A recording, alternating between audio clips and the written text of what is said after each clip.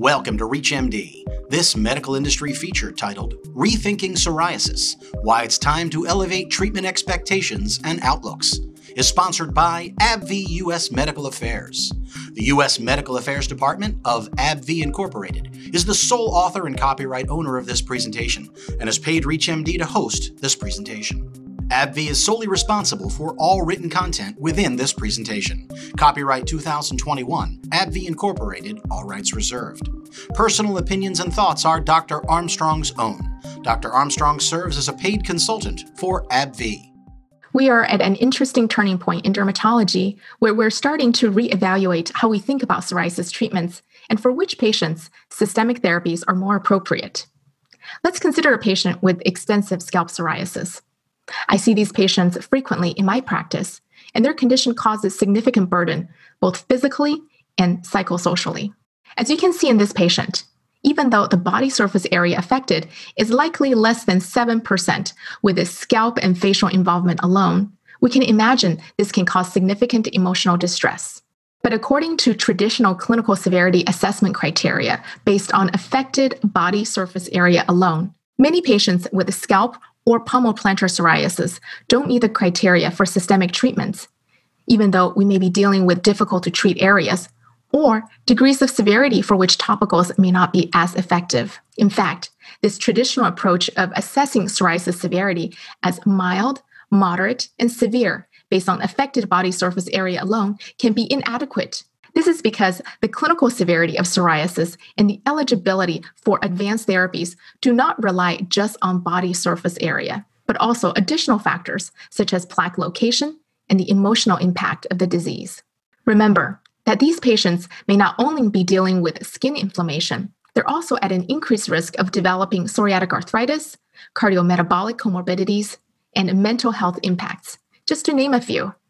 And these lead to increased risk of morbidity and mortality. It's our growing acknowledgement of these potential comorbidities that have led to a recent IPC consensus statement reclassifying psoriasis severity based on two categories of patients: those who are candidates for topical therapies and those who should receive systemic therapies. The guidance towards systemic therapies depends on meeting one or more of three key factors.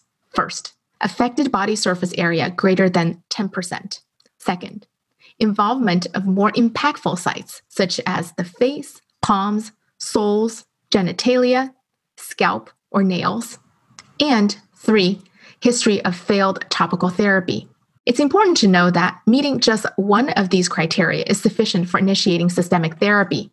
But overall, these factors provide a fuller context for making treatment decisions that prioritize both the physical and emotional well-being for our patients. Let's touch upon the psychosocial impact of psoriasis, which, as many of us who treat these patients know, are often characterized by feelings of stigmatization, depression, and social isolation. Many psoriasis patients can only cope with their respective burdens of disease for so long, after which they'll be at much higher risk for experiencing depression and other mental health issues. This means we need to intervene earlier and more assertively when managing patients with psoriasis.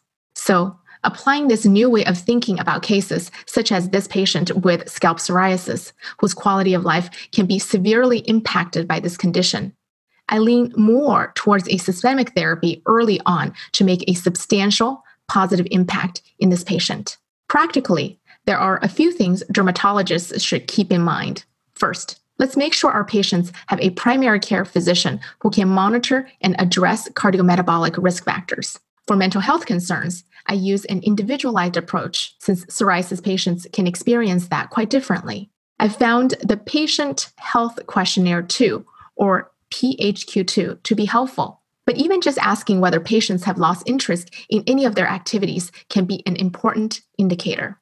Finally, checking in with our patients to see how satisfied they are with their current therapy is essential. We need to keep an open line of communication so that our treatment plans are aligned with their changing needs. This is a key part of elevating treatment expectations on both sides of the relationship. This program was sponsored by AbbVie U.S. Medical Affairs. If you missed any part of this discussion, visit reachmd.com/industry-feature. This is ReachMD. Be part of the knowledge.